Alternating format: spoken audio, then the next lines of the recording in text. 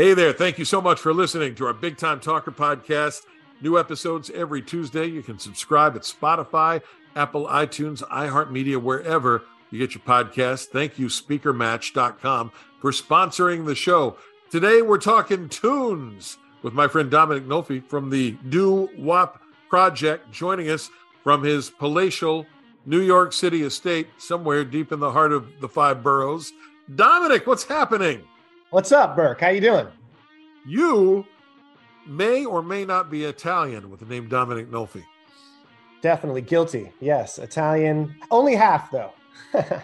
Now, the interesting thing about you, and Dom and I have had an opportunity to work together with the Doo-Wop Project, is that folks may think of you as you know, a New York Italian guy, a Jersey Italian guy, but you are, in fact, were born and raised and brought up in the Italian hotbed of San Francisco.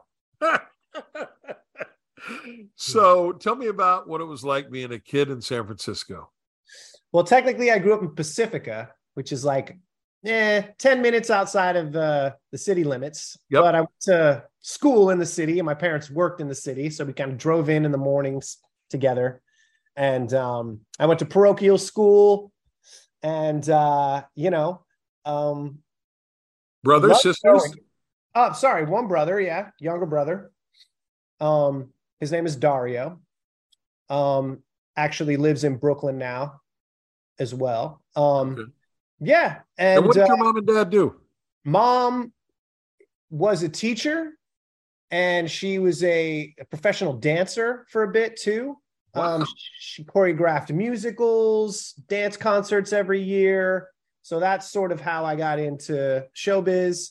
My dad was a general contractor for a long time, then became a building inspector.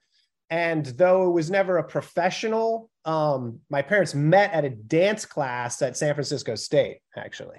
So he's always been like a very supportive guy when it comes to the arts and a career in the arts. Do you ever remember as a kid going out on your dad's job sites? I mean, was he a hard hat wearing kind of guy? Yeah, totally. He owned his own business with my grandfather for a while. And he was on the job. He was what he would say, I was pounding nails today. So I'm tired. Yeah. And he meant it, right? This was real. Yeah. Yeah. And so he would do both, kind of be in the office, doing the bids, hustling new, work. And then he would go out onto the job site with the guys and, be the foreman. And, he's a great carpenter, actually, really skilled. So a man's man, and then young Dominic comes up to a man's man and says, this whole contracting thing, this whole pounding nails thing, maybe not so much, but mom and the dancing and then the show business and the bright lights, that's for me. What does dad say? Well, dad, uniquely enough, my grandfather, so my dad's dad, was actually a singer in New York before World War II. Oh, wow. So right before World War II. And he gigged on Swing Street on 52nd Street in New York City. Amazing. Yeah. And so it really wasn't that foreign to him. He wasn't all that concerned. I think his main thing was you're going to find your way, do what you want to do to make, yourself happy. But I do remember there was a moment where I was laying insulation in an attic in a beautiful Victoria home in San Francisco, thinking, yeah, this is not what I want to do for the rest of my life, he was fine. With your dad growing up in that environment with his father as a singer, though, right. It wasn't a completely foreign thing to him. No. And my grandfather did make a living for a while until the war broke out. And his brothers came and found him, actually, and were like, hey, you got it. We got to enroll you in school. And he's like, why? They're like, this is, you've had your fun. And he's like, why? And they're like, we want you to go in. You're going to get drafted. We're all going to get drafted. And you need to go in as an officer. And so he went to Penn State until, and then the war broke out. And then they went to officers training school. There was some good foresight from the brothers. Did everybody make it back home from the war? Yeah. They all did different things. There were 3 Nolfi brothers. My grandfather was the youngest. And Luke, who is the oldest, was actually in Africa, and we're not quite sure what he did over there, but he spoke a bunch of different languages, Italian being one of them, but he could also was fluent in French, and Spanish. And so he was like in the intelligence, and he never had any children. So he's kind of like the mysterious great uncle, But anyways, after the war, Nono, Adrian Nolfi, who was the singer, he ended up in San Francisco and met my grandmother and stayed. There's something about that generation, man. What an incredible generation of Americans. Couldn't agree with you more. And my dad was in that generation and was a World War II Navy guy and stayed in through Korea. And they didn't talk about it a whole lot, kind of like your Uncle Luke, your great Uncle Luke, but they did some amazing things. All right. So we're talking with Dominic Nolfi, part of the Do What Project. You've probably seen their PBS TV special. It's aired all over the country. Maybe caught them in concert. They're always on the road. As a kid, you were into this, but at some point you said you were actually on the job laying insulation. So what kinds of jobs did you do leading up to the point where the arts could support you? I worked at a hotel with my brother in LA called the Mondrian Hotel. You ever hear? Oh, yeah. Right That's by cool. House of Blues. That's probably my best survival job. So we worked the door. We were doormen. And they have a whole system there where you like take the client in, you greet them, you take them in, and then you bring them to their room. And it was a great survival job. I met a lot of cool people. I was going to say, coolest famous person at that hotel, because everybody stayed there.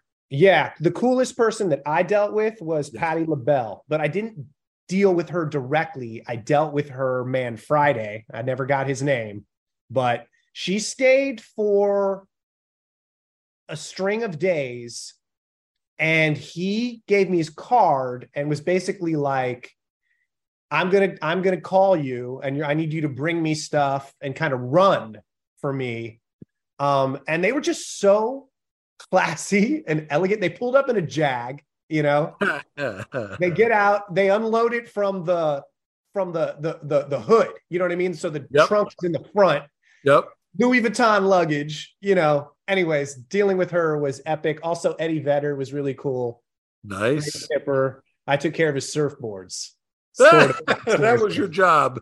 Yeah. So, fun job. My brother actually got me that job. I love that. And Patti LaBelle can make an entrance into a room. I was in a hotel in Georgia, and like the entourage came in, and every head turned. And she said nothing. I mean, she's just dignified. You know what I mean? Oh, yeah. Just, I have people here. They're going to do what they do for me. I'm going to look beautiful and regal and walk in, and And she does. I love that. All right. So that was a great survival job. The hardest, worst survival job before you made it in showbiz. Just cater waitering in the city, gig working, showing up, not knowing what you're going to be doing, trying to find like the least menial job in the like trying basically not to get stuck like with the dishes, that was those were character building days, but important days nonetheless, Well, they make you realize this is not where you want to spend the rest of your life. My son delivered pizzas for a minute and realized that's not how he wants to spend his days. That is a good lesson to have. What about you? What was your worst survival job? So I am one of those rare few who never had a survival job, because I started on the radio when I was 14 years old. In my little hometown of 3,000 people, Logan, West Virginia, on WLOG. And that was the best high school job ever, right? So you can imagine, it's the 80s. I'm playing like Aerosmith and Kenny Loggins on the radio. I'm in an air-conditioned room, and girls are calling on the request line. If you're 16 years old, that's the best job ever, right? Yeah, how did you happen into that gig? Well, my voice changed at 14, and that helped. It dropped. And my mother worked for the local police department. And so the news director of that station would call every day to see if anything had happened. And this is a town like Mayberry. Nothing ever happens.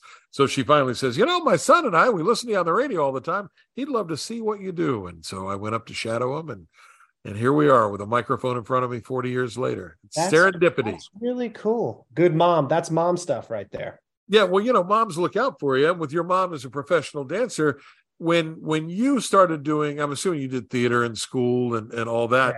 Yeah. Was she there? Was your dad there? Were they supportive in that way? Absolutely. In fact, my mom worked at a high school, Catholic high school called Mercy High School. And we went to a parochial school down the block. And so my brother and I would get out of school, we'd walk to her high school, and she would inevitably be either working with her dancers, because she ran a dance program there, or choreographing for the musical. And so one year they're doing Bye Bye Birdie, and the director, who's a good friend of hers and a friend of our family, Liz, was like, we need a boy. We need like a Randolph. We need a little boy. What about Dominic? And so. And you're how old then? 11. Wow. 8, 11. Yeah. And so my brother and I were both, and they're like, Ed, let's put Dario in the show too. And so, but I got the role, I think, because I was older. And and I remember them trying me out on the piano to see if I could just mimic and sing on pitch. And they were like, oh, he can. Okay, great. Put him in, and that's how it started. And at what point in you doing this, as you're going through school, did it sort of click and you go, this is really what I want to do for a living? You hear like comics and people talk about like, their first getting that first laugh or whatever, that first like recognition, it's the same thing with me. I remember Randolph has like a little reprise of Kids, like an ironic little, kids. I don't know what's wrong with these kids today. And it's the 8-year-old singing that or whatever, The audience got a huge kick out of that. And I just remember walking off stage going, yeah, more of that. I want more of that. Yeah. And you're doing this in San Francisco, which is a big arts town. Mm-hmm. Is it possible, though, to make a full-time living doing what you do there? Or was this move to New York City something that had to happen? So in the 90s, when I was applying for colleges and stuff, I realized I wanted to go into theater. And my mom, working at a high school, we went to like a fair, and we saw like a job fair, you mean? Yeah, like like a school arts college fair or something. Okay. So we grabbed some brochures, and one of them was the Boston Conservatory. The other one was Cincinnati Conservatory, and then maybe Webster or something. And then like Fullerton had a decent theater program, still does, Cal State Fullerton in California. Yeah. So it was just kind of a blind thing. We didn't know anybody. I had theater friends, but they weren't like, I'm going to make my living in the theater. They like, what I wanted to do was just go away to college, not in California. That was my goal. And so we ended up settling on the Boston Conservatory. I got into Cincinnati Conservatory. The Boston Conservatory gave me more scholarship money. So my dad was like, you're going there. Boston looks great, son. We never visited the school. We couldn't afford to. They had my grandfather take me out to drop me off in Boston. And, the Boston Conservatory is, it's now joined with Berklee School of Music, which I think is probably a good thing. But it's a really small school, and it's kind of like there's a beautiful front area, but there's this kind of like alley back area that you walk into. It's really kind of sketchy. Not impressive at all. And my grandfather just looked at me and he's like, well, here you are, like, see you later. I'm out. Yeah. And I loved it though. It was great. It was what I needed. It was like a mini New York City. It was like, you're competing against all these kids that want to do what you want to do. You're forming friendships. You're doing student shows, which are really helpful. And then you're competing for, the main stages every year. And that's sort of like, your Broadway show preparation, where you're multiple auditions and dance calls. And, so it was the right school for me. And I kind of lucked into it. So I'm grateful for that. You're 3,000 miles away from home, though, and suddenly you're in a whole different environment. Do you remember, and you may have to peel back the onions a little bit, 18-year-old Dom being homesick and thinking, what have I done? This is craziness. Or was it the complete opposite? I've found my tribe, and these are my people. There was like a little bit mixture of both, I would say. It was a little bit of a culture shock coming from an all-boy Catholic school in San Francisco. They did have a good arts program, but was conservative, and I was a little bit of a jock. I wrestled. That was my sport. In fact, I still grapple, do jujitsu for fun, keep in shape. So I was a little bit of a jock, a little bit of a, not a meathead, but it was just sort of like a very masculine sort of environment. And I was a varsity wrestler, but I did the musicals and I did the plays, and San Francisco had this whole art thing happening. So I didn't, anyways, when I got to the Boston Conservatory, it was a little bit of a culture shock, but I being a straight guy in a music theater program. In the minority, can we say? Is it fair to say? Minority, has its perks, you know? Oh, yeah. I can imagine it did. Very much so. So that was fun. I learned a lot. And the winter. Oh, yeah. You'd never really been through that, right? Yeah. So that was hysterical.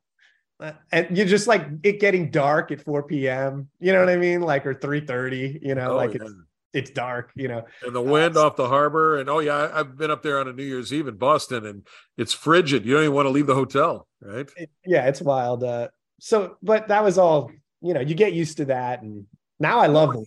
I like to get there. You always hear these stories, Dominic, about kids that, you know, you're a big deal in your town, and then you go to a college where everybody's really gunning for it, and you realize suddenly I'm not such a big deal anymore. Totally. Was there an element of that where you go, oh, this is what the real competition is like?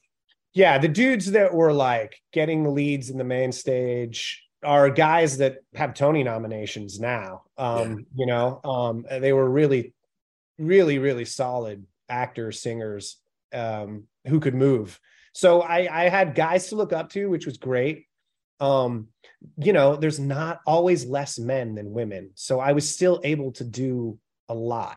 You know, they needed guys. So even if you aren't the best, your plumbing is correct. You're clean. Yeah. So I was lucky to get a lot of stage time there, even though there were guys that, you know, were so far along in terms of their acting and their singing and stuff. Dominic Nolfi is our guest on the Big Time Talker podcast. He's a Broadway veteran, also one of the stars of the Doo-Wop Project, which is one of my favorite touring shows that you can check out online at the doowopproject.com, and be sure to see them if they come to your town. Tell me about the first paid theatrical job you got. Do you remember what it was? And I'm sure that when you got that first check, it was probably a big moment, because you were living the life of a student and a starving artist, right? Yeah, it was, I was really lucky, honestly. Like, you know, the Boston Conservatory does this thing where they have a agent showcase at the end of the year. And they were really like on the forefront of doing that. There were only a handful of schools at that time. We're talking 2000 when I graduated. And so they had agents come, and they had agents come throughout our senior year too. And they were always, the agents were kind of like, yeah, this kid's good. The feedback was like, this kid's good, but I'm not sure where to put him. You know, like he could maybe do Les Mis, but I don't know. You know, so my first audition in New York was actually for a Marius replacement in Les Mis. Didn't get it, but it was a great experience. My roommate actually got it, who's still a good friend of mine. And so that was awesome. But the gig I ended up getting after graduation was this Radio City show called Pokemon Live. What? Which is exactly what it sounds like. We didn't wear heads, but it was a stadium show, and it was super big. Everything was super big, and I landed the role of Ash. And you were Ash? Get out of town. Yeah. And so they put me through quite the audition process, though. And at one point, I went to like 3 auditions, and I knew the director wanted me, but the Japanese producers weren't sold on me. And my agent was like, dude, I don't know if it's going to go any further. They're going to look more, you know, they're going to keep looking. And so they did, and they came back to me though. And that was a great experience.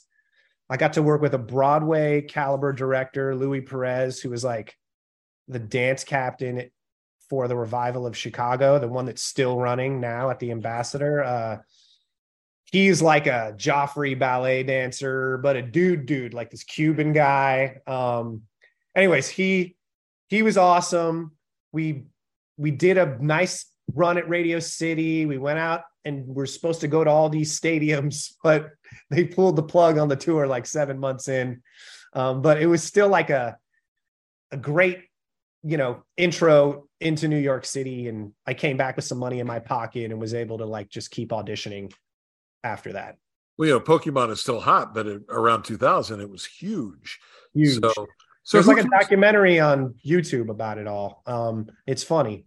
Oh, I need to check that out. All right. So and now there's a little bit of a resurgence about it, because so I've actually had some talks with people just about that experience, Pokemon heads, because there's a whole subculture, as you know. Yeah, man. That's fantastic. Yeah. You said something about getting that job and that you auditioned 3 times and you thought you wouldn't get it. For those of us that don't do what you do for a living, I've always been fascinated by this concept that you can lose a job or not get a job and it have nothing to do with your skill set. It could be, you're too short, you're too tall, you're too fat, you're too thin, your nose is too big, your ears are too big. All of these things that you have no control over. And I wonder, as somebody who's been doing this for a minute, how does that affect your psyche when you don't get a job through no fault of your own? I think, honestly, that gets easier as time goes on. Really? Okay. Yeah, I think you take things less personally the older you get if you stay in the game long enough, Like, I'll be completely honest, like right now, the climate of musical theater for a guy my age, and with the shows that I've done, no one's really knocking, and I could get down about that or whatever, but as these things are cyclical, Right. So I'm just biding my time, staying ready until that next show comes around the bend, which I know it will. I think having a full personal life helps manage those disappointments, And you have a family, right? You've got kids. I do. Yeah. I have one kid, Vivian, 12. We're about to do the whole New York high school thing, performing art. She's an artist herself, really accomplished dancer for her age. She got the lead in her middle school production of Matilda this year. Nice. Yeah. So she doesn't audition professionally. She could if she wanted. We told her, we just sat her down and we're like, so if you get this Broadway show, she was going to go in for Music Man, which my wife was working on. My wife does wardrobe for Broadway shows. Okay. And they were replacing kids. And we were like, she could probably book this. And I've worked with the director. And so we spoke to her about what the schedule was going to be like. And she was like, nah, I'm good. I want to go. Not feeling. Like, great. Perfect. Good. I said, it's not going anywhere, so. Are you worried about that, those rejections with her? I mean, it's your little girl. I just worry about like her potentially getting something and then like she's in a theater all summer doing 8 shows a week or being tutored, during the year instead of going to school. Like, I don't want that for her. And I've done shows with kids and they're great. And at certain kids, it's great, but it kind of swings both ways, honestly, Dominic Nolfi is our guest today from the Do Wop Project. He's a Broadway veteran as well. Check out the dowopproject.com to see when they're coming to your town, and be sure to check that show out. Visit them online and also watch for their PBS special as it airs all over the country. The first Broadway show you got, what was that experience like? Good old Jersey Boys, the gift that keeps on giving. Was living in Los Angeles, of all places, at the time. And they were doing the first production of Jersey Boys at the La Jolla Playhouse. So a friend of mine from the Boston Conservatory became an agent, and he offered to hip pocket me, which means like I wasn't officially signed to the agency, but he was able to kind of bring me along with him. And it was Endeavor, which I think is no more, or they merged with William Morris. Thank you. So he got me in the room and they liked me. And I was singing for Frankie. And no one was really like accessing that crazy falsetto at that time, you know? Yeah. So they were, anyways, each time I went in, I think I went in 4 times. And each time I went in, I got better, but I didn't end up getting it. And I was like, darn, because the book was so good. That's the thing about Jersey Boys that separates it from other jukebox musicals. Rick Ellis and Marshall Brickman wrote this incredible book. It still works. It's still funny, you know. And the book is, for folks that don't do theater, that's the story. That's the stuff. Those great script, songs. The lines, you know. So the dialogue was like great. I was like, this is so fun. This dialogue is so fun. And of course, who doesn't like this music? And me being an entrepreneur and a wannabe producer myself, I was like, dude, this is a great product. Like, if this works in San Diego, it will absolutely work in New York. So I kept my eye on it, on the show. They went into rehearsals. I went back to work at the hotel. And then my agent called me and said, you're going to go down and join the company as the swing at La Jolla Playhouse. I said, what are you talking about? He said, yeah, they wanted you to come back in, but I told them no, that you had been in 4 times and that was enough. And we got off the phone, and then 10 minutes later, they called me back and offered you the job. It's the takeaway close in sales parlance. Right. And also, I think I was in California. So they were like, jump on the train, head down to San Diego. You know, can you come tomorrow? Start learning the show right away. Because they were realizing that the role of Frankie was a difficult one and that they're going to need someone else to learn it and cover it. And so that was what I did. I got down there. I started learning that part. Soon enough, I got thrown on. Difficult because of all those falsetto songs. Just all the jumping, share, like all that stuff. Like, you got to exercise. It's like a muscle that you got to build up. So the guy who came in who did it first was this guy, David Noronha, who was like a film TV guy with a theater background. And he could do it, but he couldn't do it 8 times a week. Yeah. I think he could have if we went. He didn't end up coming back to the production, his choice. But I think he was nervous. But I think he could have got there. But anyways, I hopped in, did the best I could. They appreciated my efforts. I went in and jumped in and did some other roles. They kept extending the show in San Diego, in La Jolla. And so I knew when it ended that if it transferred, I had carved out my little place in that company. And when you say swing, that means that they can plug you in wherever they need you. Yes. So you learn, that's how a lot of people start on Broadway. You learn a lot of tracks, and, you know, it's just you and the stage manager and the dance captain a lot of the time in a dark rehearsal room or on the stage of the theater. And you go through the show, you come in memorized, you know, you do as much work on your own as possible. And if you can prove to them that you're self-sufficient like that, then you're a very good commodity for that company. So when the show finally breaks on Broadway, there's a place for you then. Yes. That's fantastic. All right. Yeah. Give us a couple of the other shows that folks may have seen you in on The Great White Way. The next show I did after that was Motown the Musical with my partner and buddy, Charles Brown. Your pigmentation's a little odd for Motown the Musical, I have to say. Yeah, well, there was this guy named Barney Ailes who was Barry's, one of Barry's right-hand men. I should say Berry Gordy, the founder of Motown. Right.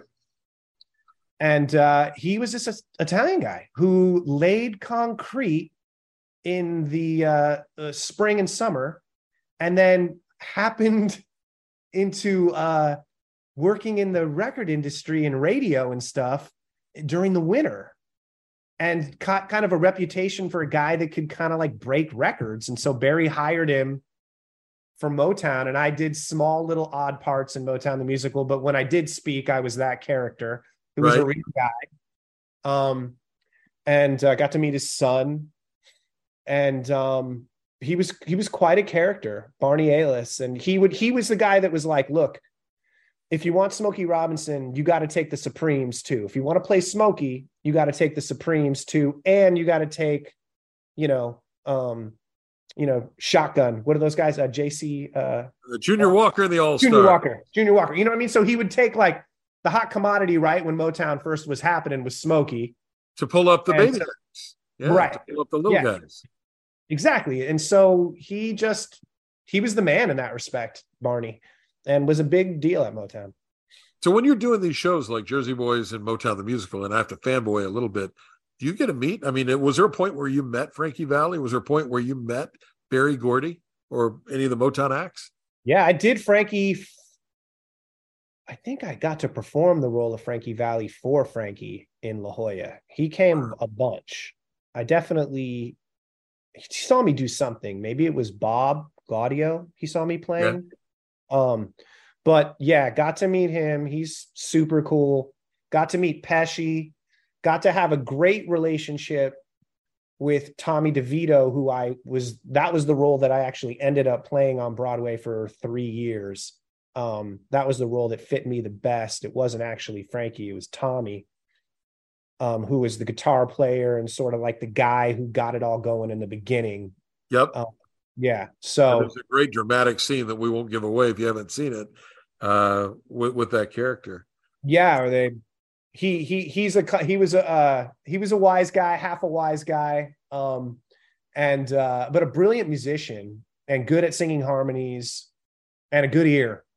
And Pesci, if people aren't familiar, Pesci was actually the real Joe Pesci, was instrumental in the real Four Seasons happening back in the day. I had no idea. So I get down to La Jolla. They're like, watch the show tonight. So I'm sitting on the steps. It's sold out at the La Jolla Playhouse. I sit on the steps in the back. And, Joe Pesci comes out, this guy playing Joe Pesci comes out, and I'm like, what the hell? And, I'm a big, Joe Pesci fan. I'm a big De Niro, Joe Pesci, Italian-American actor fan, Yep. So I couldn't believe it. And when Joe came to see the show, he was super cool. And he's notoriously a quiet person, but he spoke to me a lot, actually, because I introduced myself to him and said, you didn't see me tonight on stage. I'm one of the understudies. And he was like, oh, I understudied so many shows in New York. And he just was telling me about all the off-Broadway understudying work that he did, as an up-and-coming actor. So what you do, and having seen the Doo-Wop Project with Dominic Nolfi, is very physical. And you've got a lot happening there.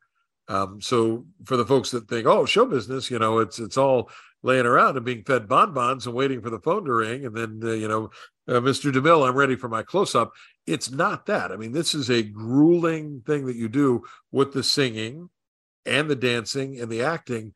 And you may be too close to it. You may not have an answer for this, but is there one of those three disciplines that you feel you're the best at, or conversely that you have to work hardest at? I can tell you that singing came naturally to me. Okay. And I had good training as a kid. My grandparents paid for vocal lessons at San Francisco Conservatory. So I learned how to sing healthy. And that's something that I've always carried over. And as I get older, I'm 45. As I get older, with the traveling that we do, the singing can suffer. It, not getting enough sleep, not warming up enough,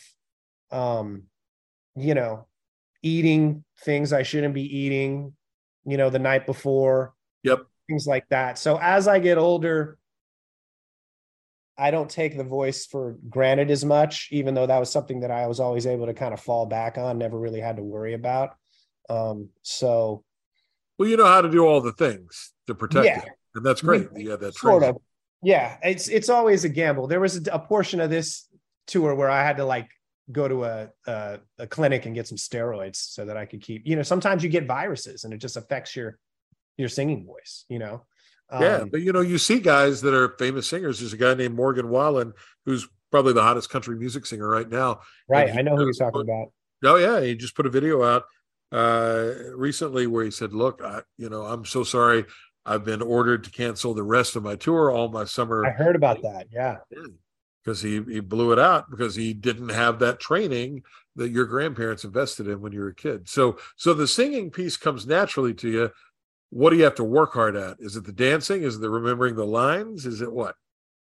Well, acting is a craft, so that comes with time. I think there are natural people that are naturals, but I do think you have to be in plays, and I think the best training is actually just doing shows.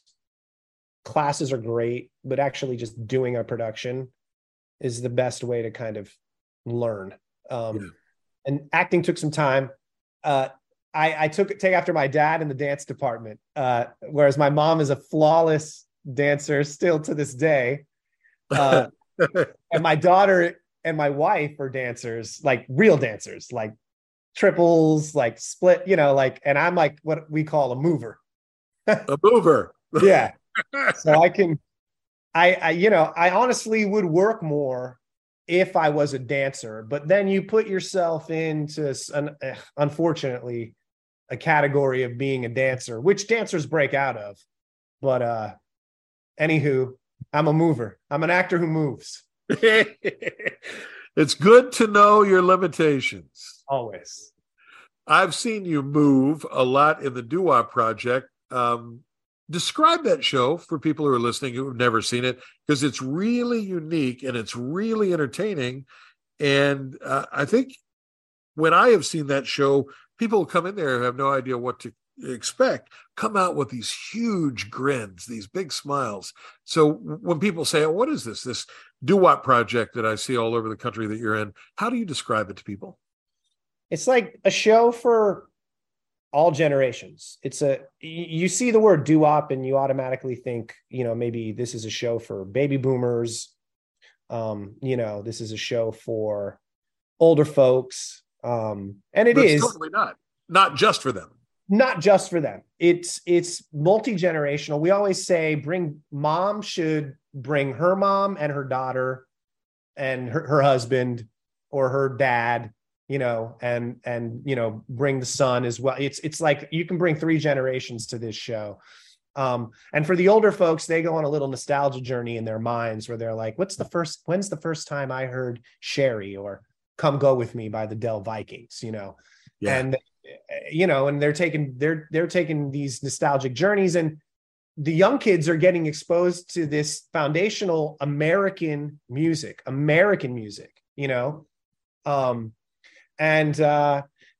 then, people my age, Gen Xers, we grew up with this music. We grew up with this music in movies. We grew up hearing this on AM radio in my grandparents' car, and it's like Sinatra and Elvis. It's a part of the American fabric, It's kind of timeless. The music that you guys have selected for the show has that timeless quality. It sounds great in 2023, just like it did in 1963. Yeah, we thought, is there a market for this music? We like singing it. We don't need to have like a set lead singer. Let's feature everyone, let's have Charles, who played Smokey Robinson in Motown the Musical, do some Smokey songs. We'll have the Frankies sing some Four Seasons stuff. We'll have, and then we'll take like some contemporary doo-wop songs. We'll take some contemporary songs like I'm Yours, and we'll make them into doo-wop songs, which are bass. Dwayne Cooper, he calls that to doo-wopify a song. Maybe, and I love that, doo-wopify. Maybe that's part of the appeal to the Doo-Wop Project live show. And you guys do these with symphony orchestras, and you do them in these beautiful performing arts centers. Maybe it's the variety of the music that is part of the appeal. What do you think? Yeah, I think that adds to it. I think people want to come. They want to hear some Temptations. They want to hear some Four Seasons. Maybe they'll get to hear an Amy Winehouse song, that we do. yeah, I think people really don't know what to expect, but they always leave happy. And that's really how we've built this little engine. A lot of repeat, people coming back, people telling their friends, word of mouth. We've been doing it for 10 years, over 10 years, actually. And, it's moving right along. And it's all guys that have Broadway backgrounds and bona fide Broadway stars. And your musical director, who put that show together, is a Broadway musical director as well. Right. Sonny Palladino, who started the group with me. He's currently the musical supervisor and musical director for A Beautiful Noise on Broadway. That's a Neil Diamond musical, which is pretty great. Fantastic show. It's a great show.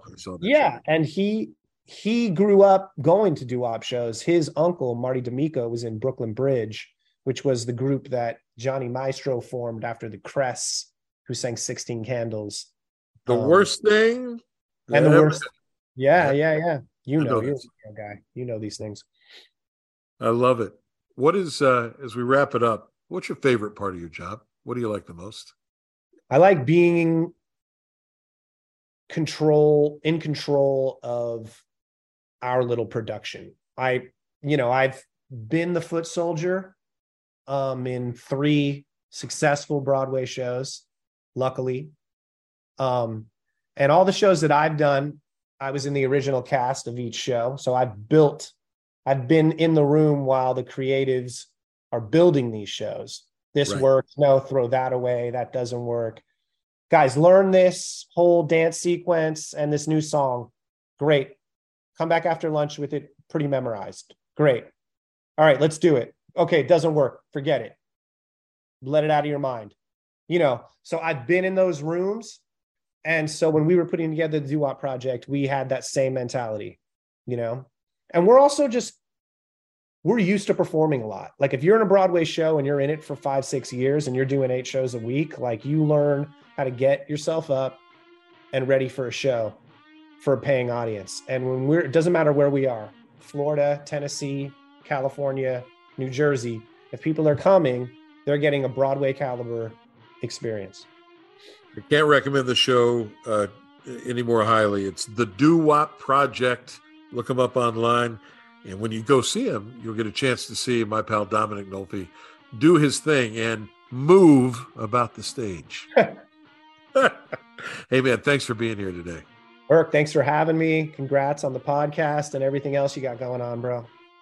That's my man, Dominic Nolfi from the Doo-Wop Project. Check him out at thedooWopProject.com. They're all over social media as well. Thank you for listening. Thank you, SpeakerMatch.com, for sponsoring the show. Wherever you go, whatever you do, make it a great day. New episodes every Tuesday of the Big Time Talker podcast. Bye, everybody.